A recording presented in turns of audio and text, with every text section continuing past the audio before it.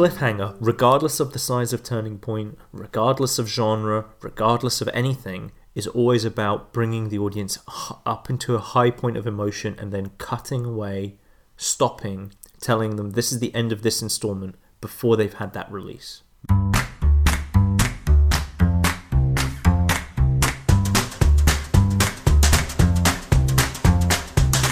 Hello and welcome to the Story Toolkit. I'm Basim El-Wakil, co-author of Action, The Art of Excitement with Robert McKee, and joining me is Luke Lionwall, writer and part of the McKee Storylog team.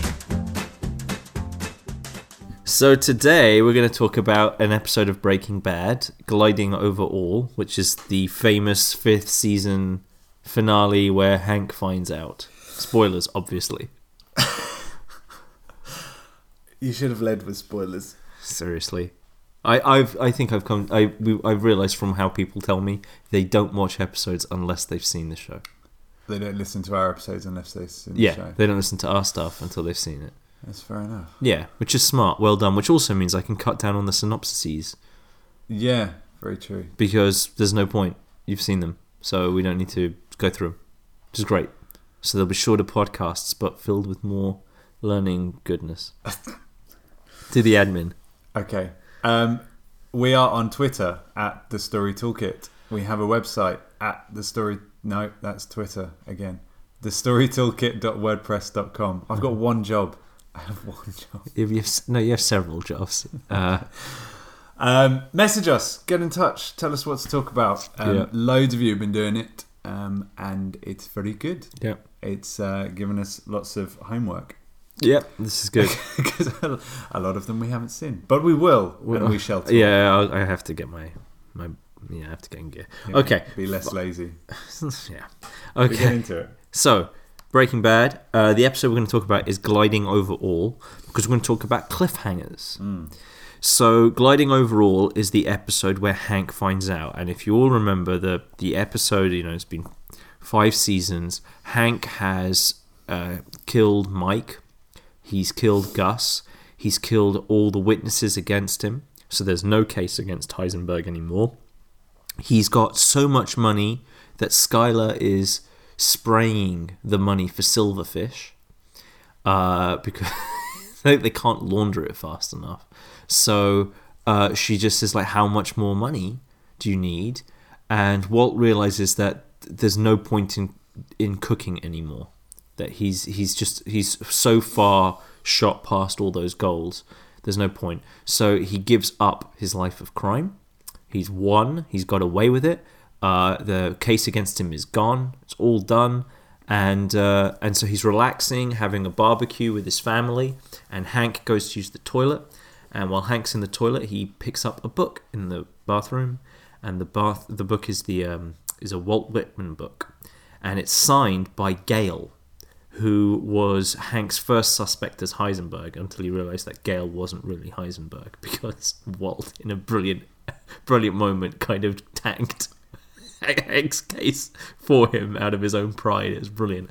So we'll get back to that in a minute. But so Hank realizes that Gale knew Walt, and Walt was the chemist Gale was copying from, and that's when he realizes Walt is Heisenberg. And then it's like, credits, you got to wait a year for the next episode. Enjoy for the final season to come. And so that's Gliding Over All. And what we're going to do is we're going to tell you what's the secret, as it were, to a great cliffhanger. The secret. Yeah, the secret. So the secret to a great cliffhanger is tune in next week for another episode of Story Toolkit.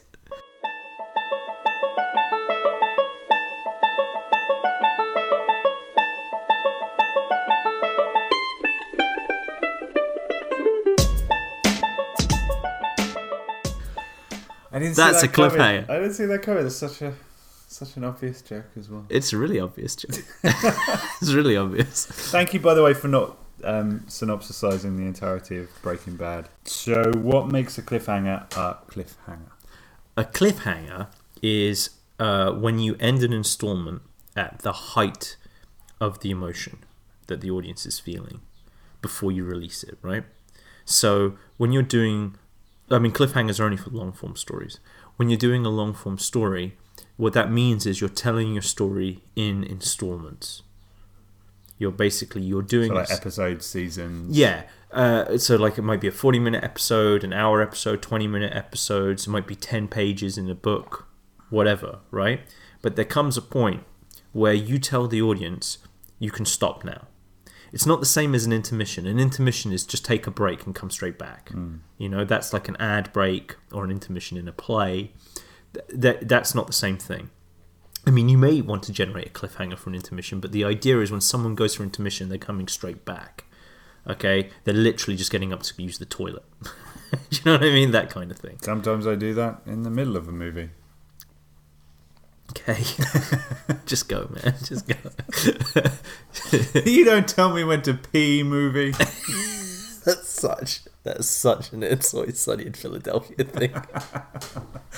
that's okay. So anyway, so when a long form story is being told over, it's told in installments, and that is the idea: is you can stop now and come back when you're ready, whenever that's going to be. Okay, you may binge through it and have a marathon. You may not, but that's the point. So Lord of the Rings, for example, is told in 3-hour installments. Okay, 3-hour installments. It could be told in 9 1-hour installments, whatever, or 1 9-hour installments. But you have a sense of it's time to stop, take a break, come back when you're ready, when you've relaxed. Because you can't just, with a long form story where you're going to run for hours upon hours, you can't demand your audience to just sit there.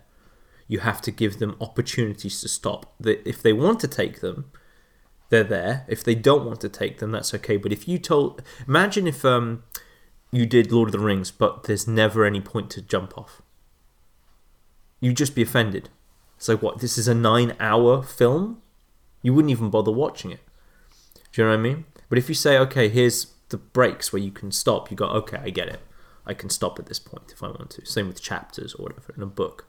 You know, there's a reason for chapters in a book. It's to tell people when they can put the bookmark in, not halfway through a scene, you know?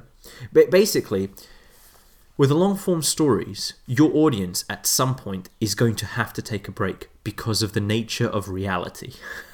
Right? It's just how it is. They're going to have to take a break. So you have two options. One option, let them take their break whenever they want to and thus possibly destroy the tension of your work. Or manage the time effectively so that when they take a break, they're at their most invested and ready to continue. Right? That's what you do. Mm-hmm. So there's two forms you can end an installment in, basically. One option is you give them a resolution where you bring the audience down, you have something of a curtain call, and you kind of go, and that's that for today. Okay? That's enough now. You can stop now. Okay? There's more to come, but, you know, walk off with your dignity and everything. Okay? The other type is the cliffhanger, where you're like, ooh, like that, and now you're ready to, ha ha ha, you're going to come back. You can't help yourself. I've hooked you.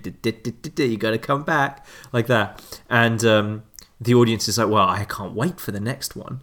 But they're able to stop right now. It's a fun moment to stop. Part of the fun of it is the anticipation for the next thing. You're kind of exploiting the narrative drive of the audience to want to find out the next bit, so you're kind of having fun with them. So, those are the two options. So, with a resolution, you sort of bring it to a close, you bring the audience back down, and you give them a nice sort of curtain call type feeling. Cliffhangers, no. Cliffhangers is whatever the emotions that your audience is feeling from the genres you're employing, they're at their highest point. They're at their most intense, and then you stop just before you would release it. And so in order to make that work, the audience has to know what to expect, right? If they don't know what to expect, they can't anticipate, right? So they have to know what to expect to some extent. They've got to have that moment where there's something that's just about to happen, but hasn't, right? Or it has happened, but they don't exactly know what, whatever. The point is how you cut it, where around the turning point, and so on.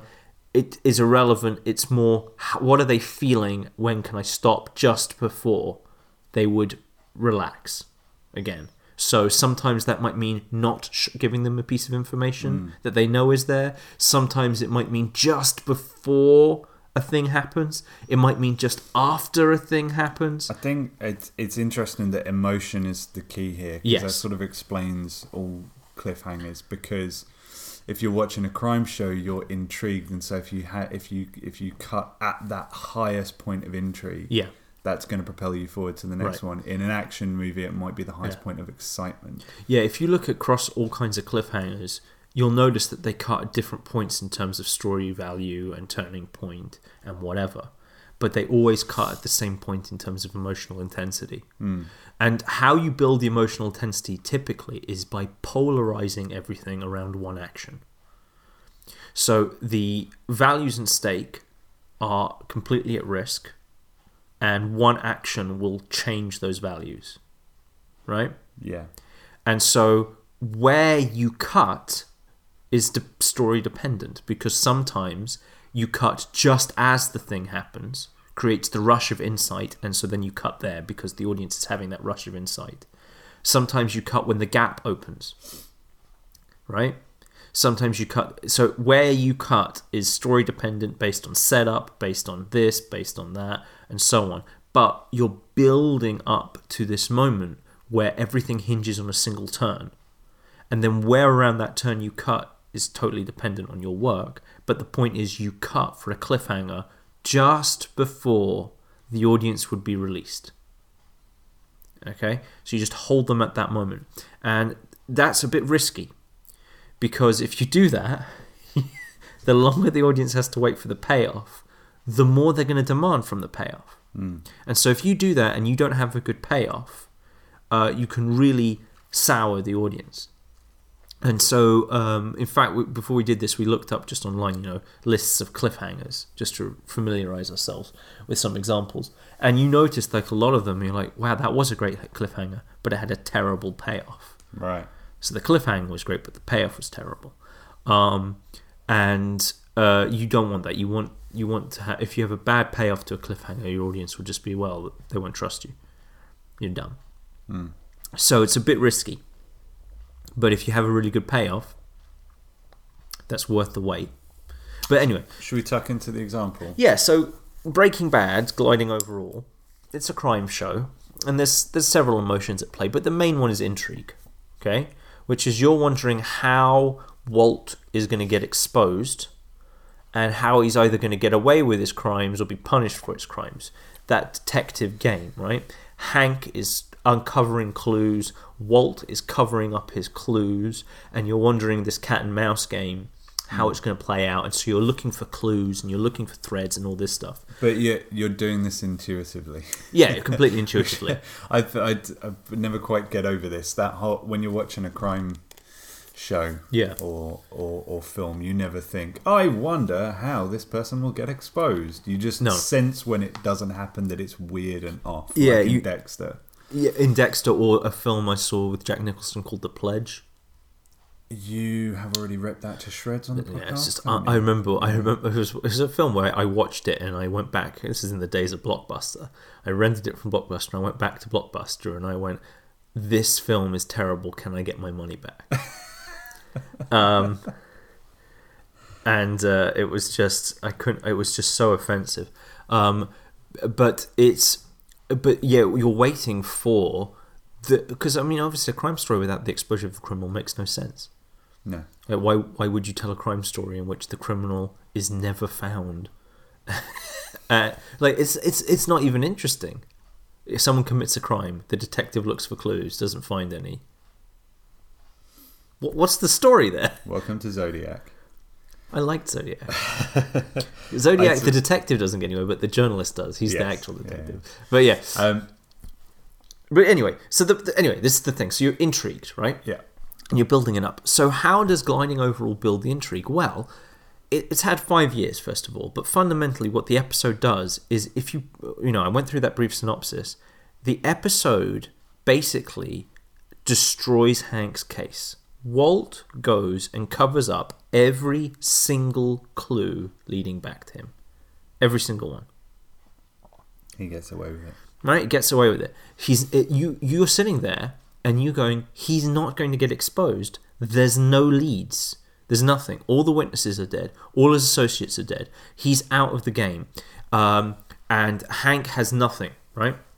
And we're sitting there and we're like, what is the clue? What is the clue that's going to get Hank to pay attention? Like, how is Hank going to find out? So you're sitting there and you're basically, you're really super intrigued, ironically, where nothing is happening. Because the silence is deafening. You know, you can just tell, like, there's some clue somewhere I'm missing. What is it? So as Walt is cleaning up all his clues, you're looking, going, what's the clue he's missed? What's the clue he's missed, right? Which is actually what happens at the beginning of every episode of Columbo, right? It's that beginning, you watch the murderer do his plan, it seems perfect, and you're sitting there going, well, what's Columbo going to snatch on? Right? And then Columbo picks up and goes, I love Columbo, right? So Hank's doing the Columbo game, right? You're just sitting there, he's covered it up. He's got, what is it? So you're really, really intrigued remember what I said, you're focusing on everything on one action, right? So they're taking away all the leads. So you're focusing more and more on one lead, and what's more is, that one lead will inherently turn the whole story. So you see what I mean by the intensity is building and building and polarizing and building, even though nothing is actually happening. But you're like, oh, like that, right? So you're really intrigued. And you get to this point, Hank's won, he's out the game, he's having a barbecue with Hank. Walt's won. He's having a barbecue, Hank's there, Marie's there, Skylar's there, they're all there. And you're going, what's going to happen? What's going to happen? We know there's another season. We know this is the final season. What's going to happen? And he goes into the toilet and he sits down and he gets the book, and our mind flashes back. And what is the clue? It's Walt's pride. Because when Hank found Gail's notebook, he was convinced he found Heisenberg. And Walt was so offended that Gail was getting credit for his work. There's this great scene where he's sitting down at a dinner table, Walt's drinking. Hank is saying, I found Heisenberg, and he's dead, and he's making jokes about it. And Walt starts saying, I looked over his notes. He's not Heisenberg. He's like, what do you mean? So, well, they look like their dictation, copying from a real master, a real genius, like that. And Skylar is just staring at him, like, you fool, you've gotten away with it. Why are you doing this? And he's basically boasting about himself to Hank, saying how amazing Heisenberg is, while at the same time knowing Hank has no idea he's Heisenberg, right? And Hank is reading the book, and we remember that speech. That's why Hank got convinced Gail wasn't Heisenberg. Hank knows Heisenberg's still out there, but he doesn't know where Heisenberg is, and he's sitting there, and he's looking at that book, and there's that bit they flash back to, where it's like, to my star, my guiding light, WW, and then you flash back to when he's reading Gail's notebook and he's like, hey Walt, it says WW, what does WW mean? Willy Wonka, Walt Whitman, Walter White, you got me, right? And you just flash back and it's like, the pride of Walt was that clue, this ridiculous pride that Walt has that he wouldn't get rid of that book, and that Hank can put it together. He puts together all the tiny little clues of pride that Walt had in their interactions throughout these years. He's finally put them all together. So we were looking and looking and looking for that one thing. We get it. He looks up, and then they cut right then and there before Hank's reaction.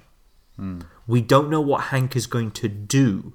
And so now we're at the height of our intrigue even more. We've been pushed even further up because now he knows what's he going to do. Is he going to arrest Walt then and there? Is he going to cover up Walt's crimes? What's he going to do now? That's it. So our intrigue is even higher up because we don't know how Hank's going to react to this. We just know that Hank knows. See, they could have cut it a bit later. They could have cut it after when he leaves the barbecue and starts throwing up. But the emotion isn't as high there. By cutting it there where we don't know what Hank's reaction is, we're at the most intrigued. So that's why it's, so that's just like, I joked when it happened. I said that cliffhanger should be illegal. It was just cruel. But that's how cliffhangers work, right? You build and build and build to that point of peak emotion, and then you cut. And the important thing to notice about Gliding Overall as well is that it's the penultimate season finale. So the amount of emotion the audience can feel is directly proportionate to how long they've been following the story. And so they've been following this story for 5 years, and they've been waiting for this scene for 5 years, right? And so when we finally get this scene, we're at the top of the emotional peak. But if this was season 1 or season 2, it would not have had anywhere near this level of emotion. Think about like with Dexter. Spoilers for Dexter. When Deborah finds out, right? When she finds out, finally you go, whoa! Because it's been taken 6 years to get there. Yeah. Right? So, and it's been interesting in more or less while you've been waiting, right? So the way you can think about it is because cliffhangers are a long form thing, the amount they've had to wait, your audience has had to wait, is the potential for the amount of emotion that they can feel. And the more they've been waiting, the more emotion they can possibly have. And so the higher you can bring it. So with Breaking Bad, they brought it to such a fever pitch that when season 6 came along, it just went at a breakneck pace because the audience was just too excited. So the next episode has the Walt-Hank confrontation, where Hank tells Walt, I know you're Heisenberg. So that's straight up in there. And by the time, episode after episode, they just pushed it very, very quickly towards the end of that season because they had 8 episodes and they just weren't waiting around because the audience has waited so long. And so so that's the nature of a cliffhanger. Is you build. So as I say, those are the two options. You can either do the resolution or you can do the cliffhanger. Really, I mean, there's a spectrum there, but fundamentally that's it, right? Compare that to the 4th season finale of Breaking Bad. I won, right? Where he's won, he's beaten Gus. They kind of can stop there. He's won, right? He got away with it. That's it. You're brought down from the emotion, right? So when they stop, you're like, okay, take a break. I can wait a year now for the next one. But with Hank, you're like, right? You're right in the middle of it. It's very... There's no release. There's no emotional release. But also the questions that we ask ourselves are very important. Yeah. Right? As an audience, in that cliffhanger, the audience has to ask itself an interesting question. Yeah. I know this seems maybe obvious to say, but that how will Hank react? How will Hank now expose Walt? Yeah, exactly. Or will he? Or will he? Yeah. He might not, right? What if Hank tries to cover it up? And then we've got the thing of like, now that he's been exposed to Hank, if Hank decides to go forward, how's Walt going to react to that? Yeah. So it's this huge change. I mean, it's a huge turning point. And, it's a movement. It's a huge turning point. It drastically changes the forward drive of the story, the progression, all those things are very, very important. It's a massive turn, right? But a cliffhanger can happen at just an act break, a scene, a sequence. The size of the turning point is dependent on how much time you've had to build that up, right? So the size of the turning point is also dependent on the amount of time you've had. But a cliffhanger, regardless of the size of turning point, regardless of genre, regardless of anything, is always about bringing the audience up into a high point of emotion and then cutting away, stopping, telling them this is the end of this installment before they've had that release. And with Hank and Gliding Overall, you're quite right. You have this whole question that's coming up and so on. And that's because you're intrigued and the question has changed and formed and so on. And so it propels you forward. But that's what's propelling. You can kind of think of it like the questions are the bullet and the emotion is the gun, right? The gun propels the question. Sure. As opposed to it is the, you know what I mean? Yeah. So that the questions change, they might become more nuanced, whatever, but it's the emotion of a cliffhanger that pushes those things forward. I want to ask a question about the end the last episode of Better Call Saul season 2, but I'm also conscious of what you said at the beginning, in that somebody won't listen to an episode unless they've listened to watched the show. And so people listening might have watched Breaking Bad but not seen Saul. So I don't want to get into spoiler territory, but I'm trying to phrase the question in a way that'll make it more generic than that. Do all characters in play need to be in the know for it to be a proper cliffhanger? No, that's a really rubbish question. What do you mean? Well, okay, let's move on because I don't want to talk about Saul. If I can think of a way to phrase it, I will ask you. That makes it more generic. Because we're talking about the tape recorder, right? Yeah, is that a cliffhanger? Yeah, I would think so. It's a bit of both. I was trying to avoid being specific. Well, the thing is, I've said it in such a way that if you haven't seen the show, you don't know what I'm talking about. Fair enough. But if you have seen the show, you know what I'm talking about. But it's a cliffhanger. It's a cliffhanger because when that happens, you're like, oh, like that. Yeah. You're intrigued because you're actually being brought down. The reason it feels a bit different is because up until the reveal of the tape recorder, you've actually been brought down. Your emotions have been released. Oh, I see. And so when they bring tape recorder, it's a sudden uptick of emotion, of intrigue, and then it cuts away, right? So it's a cliffhanger, but it doesn't feel like what we were talking about with Hank because it doesn't have that momentum. Yeah. So it's just a small uptick. It's a great reversal on the turning point and everything, and then it cuts away. So just when you think it's almost, you remember how I was saying with Hank, by constantly going, hey, he's covering up all his clues and it's somehow building the intrigue. Okay? Yeah. This is not that. This is actually covering up clues and lessening the intrigue. And then when that comes in, it pushes it back up again, which is totally valid. I mean, it works. Yeah. But that's why it feels a bit different. And I guess I've asked the question because I sensed that it felt different. Well, that's good though, because people a lot of the time will take things and think it's a formula. Yeah. And it's always good to have multiple sort of ways of looking at the same principle to understand how many ways you can apply it. Is this a nice way to segue into the other examples we wanted to talk about? Let's talk about a couple of other examples. Boom! That was seamless. That was like we've been doing this. What I think makes our segue seamless is when we actively telegraph that it's a segue. I think when we do that, it makes it more and more seamless. Pointing at the seams. Yeah. You know? Is like how you point out it's seamless. Can you see those seams? Let me show them to you. See? You didn't see them. That's how seamless it is. If anything, it's too good. Yes. Do you want to do the Star Trek one? We could do this. Well, you brought it up now, so yeah, we might as well do the Star Trek one. Disappointed with that. Do you want to do the Star Trek one? No.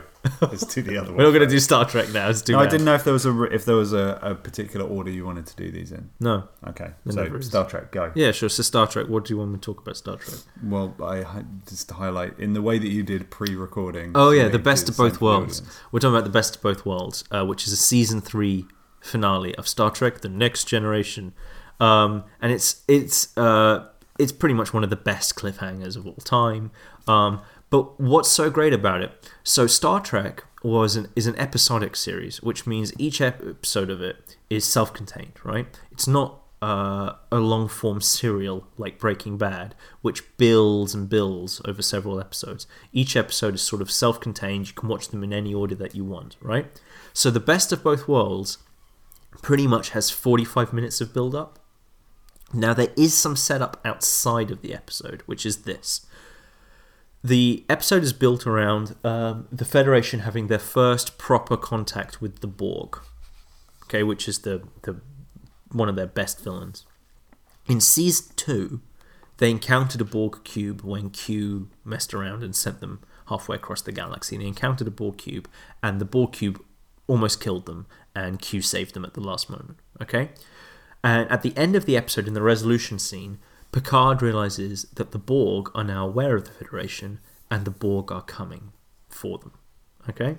That was in Season 2. A little teaser thing, whatever. Never brought up again. So here we are at the end of Season 3, and the Borg have finally reached Federation space. So there's a bit of a build-up here between episodes, but it's not like every episode was about the Borg. It was just something that was... Winter is coming. Not even Winter is coming, because it was only mentioned once, and it's Star Trek. They could leave it alone for 10 years. They never had to bring it up again. Yeah. But they decided to bring it up again. Interestingly, the only reason they brought in the Borg was because originally the big bad for Next Generation was supposed to be the Ferengi, but they were too funny. And these guys can't work as a villain, so they had to come up with another villain, and they came up with the Borg. So that's a great one. Anyway, so the Borg, finally they meet the Borg, and the Borg have shown up, and they do this cat and mouse game with the Borg, and the Borg outclass them at every turn, and they finally design a weapon that can destroy the Borg ship. And Picard is like, okay, get that weapon online and everything. And as they fight with the Borg destroy their engines. Sorry, no, that hasn't happened yet. The Borg kidnap Picard and assimilate him. They turn him into a Borg. Then, after they've turned Picard into Locutus of Borg, the Enterprise fights the Borg cube. The Borg cube destroys the Enterprise's engine, so it's trapped where it is. Picard, as the Borg leader now, is going, ha ha ha, we've won, and resistance is futile, we're going to assimilate Earth, etc. And Riker tells them to fire the weapon, and that's the cliffhanger, right? They're going to fire this weapon that should destroy the Borg ship with Picard on it as a Borg, and that's the end of the season. So, like, for all you know, they come back and Picard's not in the show anymore, right? You don't know, it's season 3. Maybe Picard isn't going to be in it anymore. Maybe Riker's going to be the captain. So it was this huge, great cliffhanger. And again, it's one of those things where you're at the height of excitement, where just as they say fire, just as he says fire, it cuts. So you don't see the shot. You don't see what's going to happen when it hits the cube. You don't see that. It's just fire. He's made the decision to shoot. That's as far as you needed to know. Anything more than that. I mean, they could have cut a little before he says fire. Right? Yeah. But no. Fire. Well, yes, it drastically changes the question that you leave the audience with, doesn't it? Yeah. It goes from what's Riker going to do? Now he's taken his action. Right. And now it's like, how is this going to turn out? Yes, exactly. That's just some post arriving in case this is the background noise. Yeah. Wonderful. Anyway, sorry, you were saying. I think that could go along with the segues. It definitely makes it slicker when we point out these little kinks. It sounded very loud. What's next? No, wait, say your bit again. No? Oh, my bit again? Yeah. Was that salient? Okay. No, it changes the question, doesn't it? Yes. That you ask yourself. It does change the question. And, will Riker do it versus what's going to happen now that he's done it? Mm. And by waiting to that point, it's more exciting. I just remembered. I read a comic. Here's how crazy. I read a comic, a Justice League comic years ago, and all the characters wake up and they're all kids. Everyone's kids, right? Superman's Superboy, Batman's Batboy, right? They're all children. And here's the interesting thing: Captain Marvel is a boy, and when he says Shazam, he turns into Captain Marvel, who's an adult. Right. And so there's this big question of what will happen if Billy Batson says Shazam. And so they build the issue up and, what's going to happen. And literally they cut as he says, Sha. Or he goes, Sha. And you go, and then the next issue opens with him going, Zam. And then what happens as a result of him saying Shazam. And like, that's that you see what I mean? Like, you build it to the last possible moment. Anything more, like, you could build it to him saying Shazam, and then the next one could be it's not as cool. Shut Zam. That works because it's such an iconic word. Yeah, exactly. So like, you can literally have a cliffhanger halfway into a word. So it's just one of those things where the cliffhanger, you're just trying to gauge when is it the most exciting moment, or the most intriguing moment, or whatever. That's when you do the cliffhanger. Well, on that note, let's talk about Friends. Yeah. So, as I said, this isn't genre specific, and genres work around different emotions. So, action is exciting, crime's intriguing, and love stories are longing.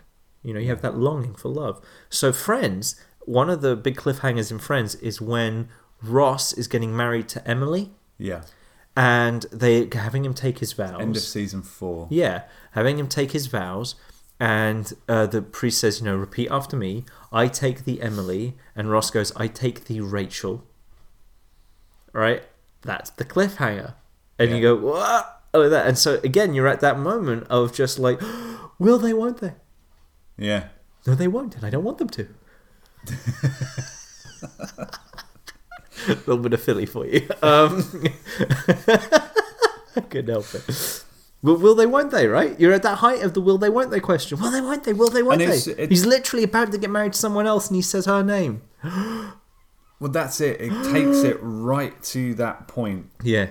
Where he is going to be with somebody else for the rest of his life. Exactly. And it's going to effectively sever the Ross-Rachel storyline. Oh, and not only that, but the I take the Rachel is the action that changes everything. Remember I say you build up to that point where one action changes everything, right? I take the Rachel is the action. That is the turning point. Done. He said the wrong name, right? That's messed up his wedding. His wedding is done. You know that he might be able to build the relationship back, he might not, but that was the turning point, right? Yeah. Fire is not the turning point. When Riker says fire, that's not the turning point. The turning point is when the laser shoots, hits the cube, and then it goes one way or the other. Yeah. Right? Either it destroys the cube or it doesn't. That's the turning point. Hank finding out is the turning point, but part of it. Yeah. It isn't the resolution of the turning point, right? There's more to come. It hasn't finished turning, if that makes sense. It's like in the middle of the turning point almost. Yeah.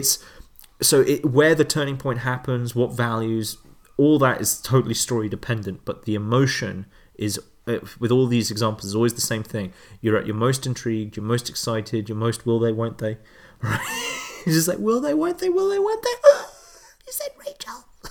Right? There you go. Okay. I don't know what the emotion is for The Walking Dead cliffhanger. No, you haven't seen The Walking Dead. Because you mentioned, we were talking about cliffhangers, and you mentioned this Walking Dead cliffhanger. I haven't seen Walking Dead yet. And the reason I haven't seen Walking Dead is I was interested in the first season because of Frank Darabont's involvement. Yeah. And then I didn't get the chance to see it. Season 2 came out and people didn't like Season 2. And I'm like, well, I won't bother getting into it. And then it suddenly is doing a lot better and people fall in love with it again. So it's one of those things where I have to kind of pick up on it, I guess. I would love to do an episode on Walking Dead at some point, but it would require you to. I have to get a hold of it. I don't think I have it. Amazon Prime is the place to watch. Oh, do they have it on Amazon Prime? Okay, first 6 so I'll have to start doing it on the Stairmaster or something. Yeah, but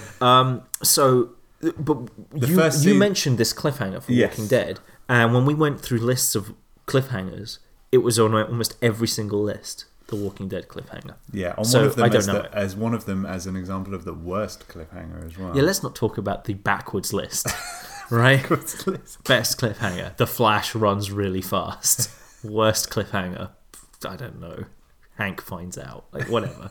Anyway, so talk about.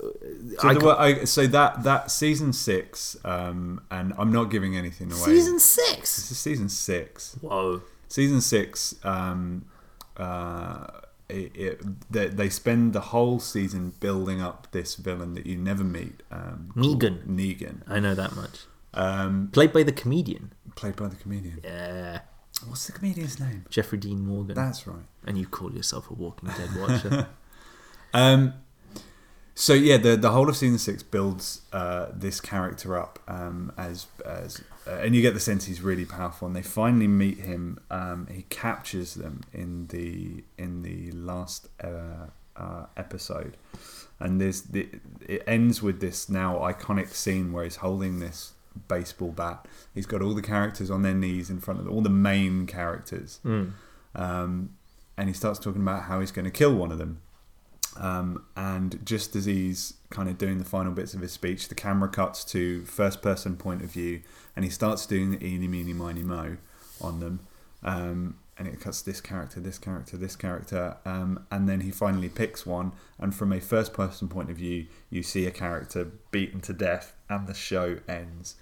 And it's a year's wait, or was a year's wait to the next one. Now, I haven't seen the next one, but I've had it spoiled for me on Twitter. Oh, I see. Which is Excellent. I see. Thank you, Twitter. But that's a really interesting, another way of showing how interesting these cliffhangers are, right? Because this one, you see the action, you know the resolution, but you don't know to who it happened. Yeah.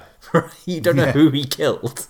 So he's killed someone, that's the turning point, but you don't know who. And the nice thing I found about this is through 6 seasons of Walking Dead, in a similar way to Game of Thrones, Walking Dead is not afraid to kill characters. No. The only character you know they can't kill is Rick, because he's the protagonist. What's the emotion that you're feeling? Or emotions, I guess. Emotions. There's life and death because there's action. That's a value. That's not an emotion. So I'm sorry. So excitement. Oh, is it mostly exciting? Is there excitement? There's a bit of excitement there. I mean, there's certainly excitement as they're trying to escape Negan in that final episode. Right. And then that's kind of at that point. That's because it doesn't sound like it's a mystery thing. No, it's not. No. I mean, is Walking Dead harrowing?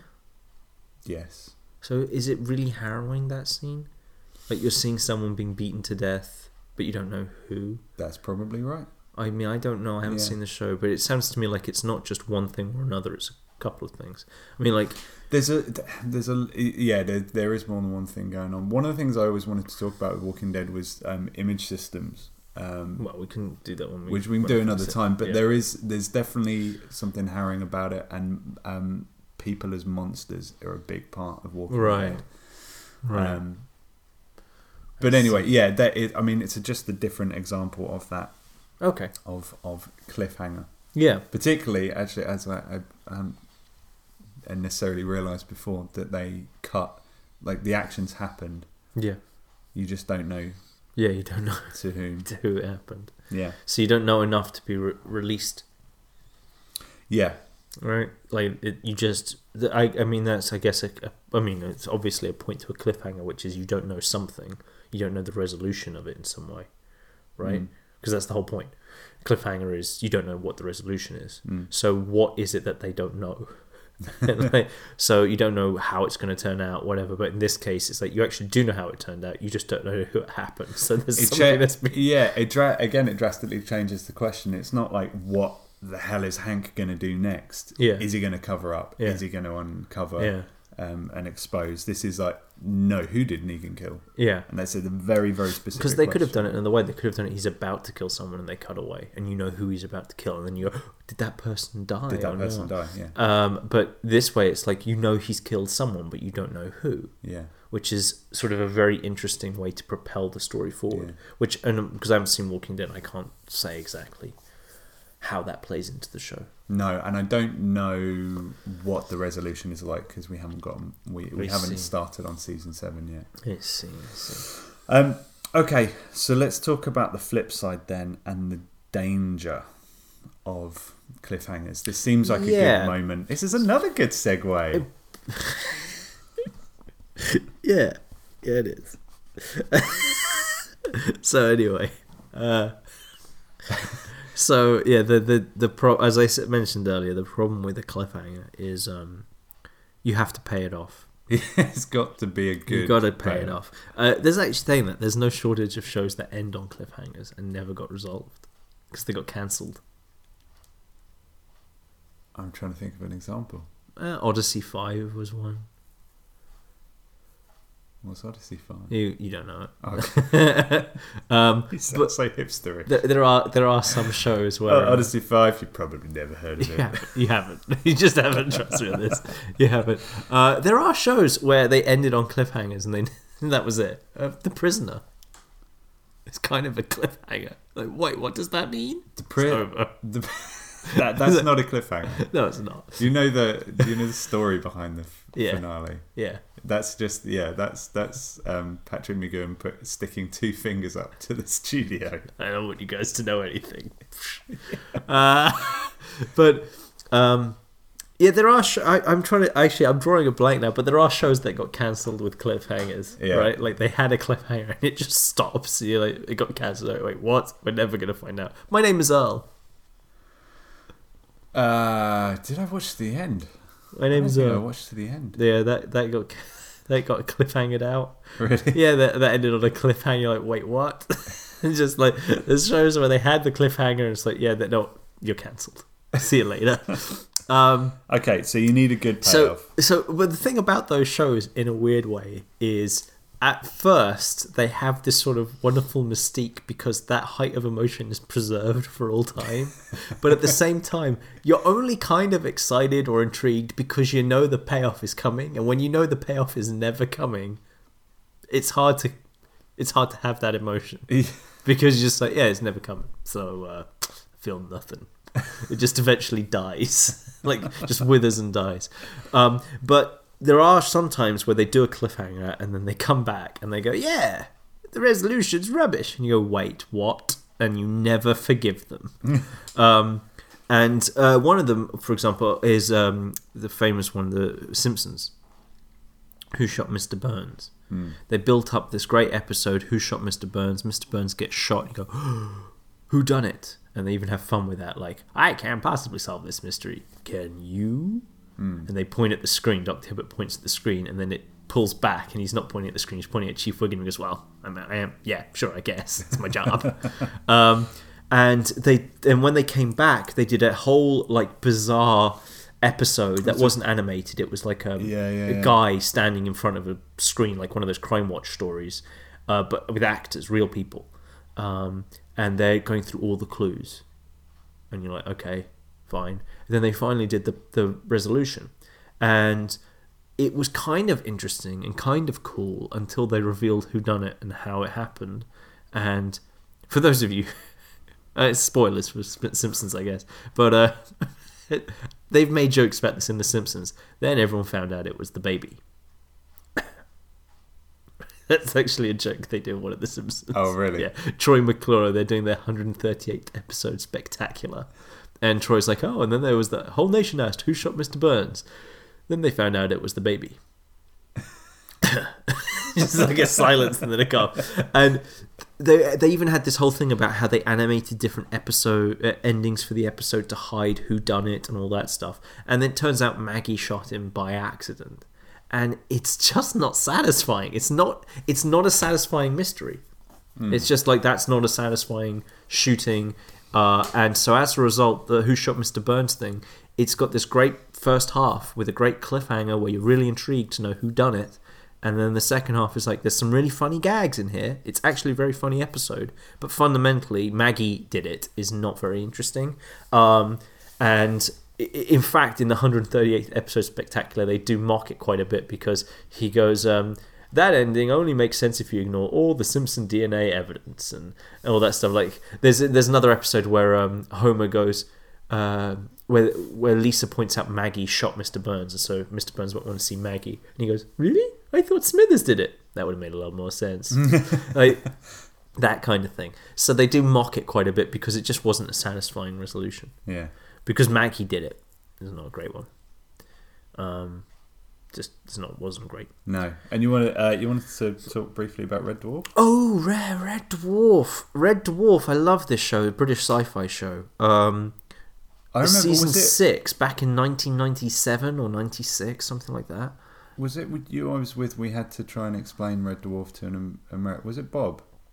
Mr. McKee. Did we try and explain Red Dwarf to him? I remember having to try and explain Red Dwarf to an American because it hadn't occurred to me that it didn't cross the Atlantic. But actually, it's very British and niche, really. I don't remember. Why were we explaining Red Dwarf to somebody? I forget why. This is a bizarre thing that may not have happened. Perhaps you dreamt it, sir. Maggie did it. Okay. Skittlebrow. So Red Dwarf it was a British sci-fi sitcom, and it was basically heralded as like Steptoe's Son in Space, I think was the bizarre thing to it, right? Anyway, so the basic premise of the show, it's very, very funny, by the way, for the first 6 series, if nothing else, is there's a mining ship called Red Dwarf, just goes around mining, and one of the characters, Lister, is put into stasis because he smuggled a cat on board, and that violates quarantine. So he's put in stasis for the next 18 months and no pay or anything. When he comes out of stasis, it hasn't been 18 months, it's been 3 million years. A radiation leak wiped out the entire crew of Red Dwarf. Red Dwarf is lost in space. Everyone on the ship is dead. The radiation has dropped down so that it's safe now for him to come out. And so as a result, Lister's trapped on this ship with a hologram of his dead bunkmate, who he hated, Rimmer, an android called Crichton, and a guy called Cat, which is an alien that has evolved from the cat that was on the ship that he smuggled on, because the cat was pregnant. So they've evolved over 3 million years. They look human. So that's the cast, right? And it's very funny. It's very silly. And they built this great cliffhanger in season 6 where they encounter their future selves. And the episode ends with the future selves killing them. And you're like, what? To be continued. And it's the only cliffhanger in the show's history. They've never done a cliffhanger before. You're like, to be continued. And to this day, when I watch that episode and it goes to be continued, there's this sense of mystery and awe of like, how does this get resolved? Okay? And the show pretty much got cancelled. And 4 years later, they came back in season 7. And it opened with Lister explaining to a camera what happened. And it's resolved in a minute. They just go, yeah, so the future selves tried to kill us, and as a result, they killed themselves. And so they didn't exist, and so they weren't there to kill us in the first place. And that's it. They get out of it with a paradox. Yeah, with the paradox. Here's the thing. They actually filmed that scene originally back in 1997. That was the resolution to it. It's a deleted scene. It's on the DVD. You can see the full deleted scene. But they cut it in favour of a cliffhanger. Right. And they even say, and it bit us in the ass. Because 4 years later, we came back and we're like, oh, it's been 4 years. We have to explain what happened. And it's not that great a resolution anyway. So Red Dwarf has never really recovered from it. You said the new season's supposed to be quite good. You know what's funny? Like last year or something, I came up with a fix. I came up with how they can get out of that. Out of the future selves thing. I came up with it. It's ridiculous. Go on. You have to bear in mind this was 1997. Okay? There's another British sci-fi show that was not on the air at the time. Doctor Who. In my head, Paul McGann comes back and fixes the time travel problem for them, but he's so annoyed by the group of the Red Dwarf, he leaves them in disgust. It's a comic relief special. They never did a Doctor Who Red Dwarf comic relief thing. And that would have been the perfect time to do it. It's time travel. They own both of them. I mean, Red Dwarf isn't owned by the BBC anymore. They were just gearing up to bring Paul McGann as the Doctor. Like, it would have been a perfect moment to bridge those two shows together. If not Paul McGann as Doctor, then some sort of Doctor Who parody would have been enough. And I'm like, this would have been the perfect Red Dwarf Doctor Who crossover episode. You know, the funny thing is... I'm so right. The funny thing... I need a time machine to go back and do this. You're always right. There are reasons to have a time machine. This is one of them. It's funny because the cliffhanger and the subsequent 4-year wait for a payoff destroys it. But actually, the paradox being the resolution to that within the episode... works. It works really well. And it's funny. But that's the kind of thing that Red Dwarf did all the time. They mocked those kind of cheap sci-fi conventions. It does work, but it's almost too cerebral to get a good laugh out of. Yeah. And also, the other problem with it is that the scene where the future selves are killing them is actually really serious. It's not funny. It's really serious. It gets to that point where we're like, wow, we've never seen Red Dwarf do this. We've never seen Red Dwarf go proper drama. I mean, Rimmer plays the hero. Rimmer's the one who works out how to stop the future selves, and because they have a time machine. So he realizes after Crichton's died, Lister's died, Cat's died, he rushes down to destroy the time machine. Because if he destroys the time machine, he realizes the future selves can't exist to kill them. So he goes down to create the paradox. That's how he can stop what's happening, right? They actually had another setup to get out of it. Because to find the time machine, they had to go through these pockets of unreality where it made people think things that aren't true. So there was loads of funny gags where they think Lister's a robot, or Cat is invisible and no one remembers Cat. And Cat's there, he's like, and he starts shaking Lister, and Lister's like, we're getting some buffeting. And like, he's just shaking, he's like, I'm here, can't you see me? Like, that's really funny. So they could have said the whole thing was an unreality pocket, which is a kind of like saying it's all a dream. Which wouldn't have been that satisfying. But Rimmer has a big damn hero moment, and it's really exciting, it's really cool. It's hard to get a laugh out of it. And the paradox thing is okay, but it works fine. But it's just this weird thing where they created a cliffhanger for no real reason. We had to wait 4 years for the resolution, and the resolution was sort of a minute speech of explaining the temporal mechanics of how they got out of it. And you're like, wait, what? This was what we waited 4 years for? And so it was really, really unsatisfying. So unsatisfying that in my head it didn't happen. And Red Dwarf is still on a cliffhanger for season 6 and never really came back. Let's talk about practicalities. Okay. What does that mean? What it means is this is what do we take for our own writing? Oh. Well, if you have a 6-season Emmy Award winning show and you want to end on a cliffhanger, this is how you do it. Yeah, our Top Gear advice. This week, Luke talks about walking. That's a terrible Jeremy Clarkson. I'm not going to do it anymore. That is. Yeah, what the hell do we learn from this? Well, the whole point of this is, why do you do a cliffhanger? And you do a cliffhanger to really get people to come back for the next installment, right? So when you do an installment, when you do a series in installments, when you say, here's the end of the installment, you're basically telling the audience, you can stop now and the next bit's coming, okay? Which is why typically a book or a season will end on a cliffhanger as opposed to just a random episode, right? But sometimes even that, if you're doing a weekly episode, Adam West's Batman, right? Used to end same bat time, same bat channel, right? Ended on a cliffhanger every week. 1 week, cliffhanger. Next week, resolution of cliffhanger, right?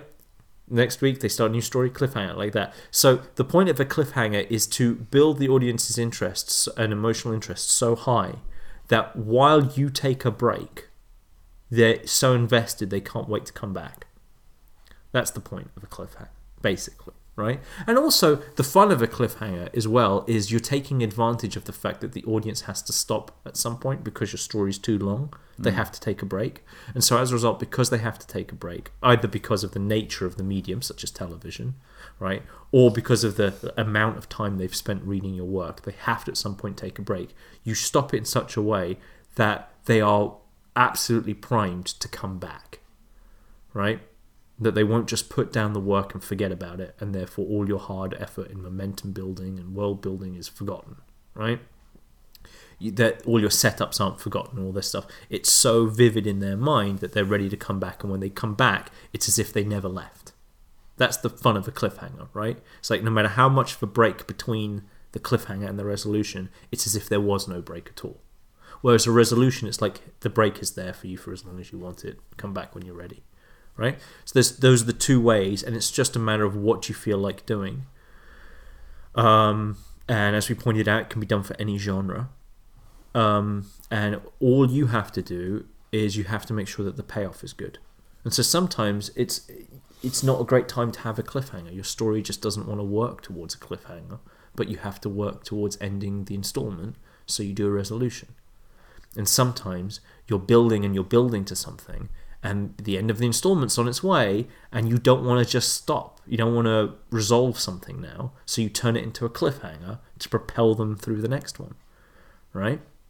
Those are sort of the two options that you have. So it's just a question of, you're writing some sort of long-form serial, right? You have to pay attention to the fact of how long you've had your audience sit down reading or watching your work, and at some point you've got to tell them you can stop now. And so when you do that, you have two options. You either can bring them down or bring them up, right? Depending on where your story's at. You don't want to manufacture a fake cliffhanger. You don't want to resolve stuff so that there's no desire to come back. And this is true for like even a play, where you're doing an intermission, right? Where do you put the intermission? Well, the difference with an intermission is they're coming straight back. It's just a toilet break.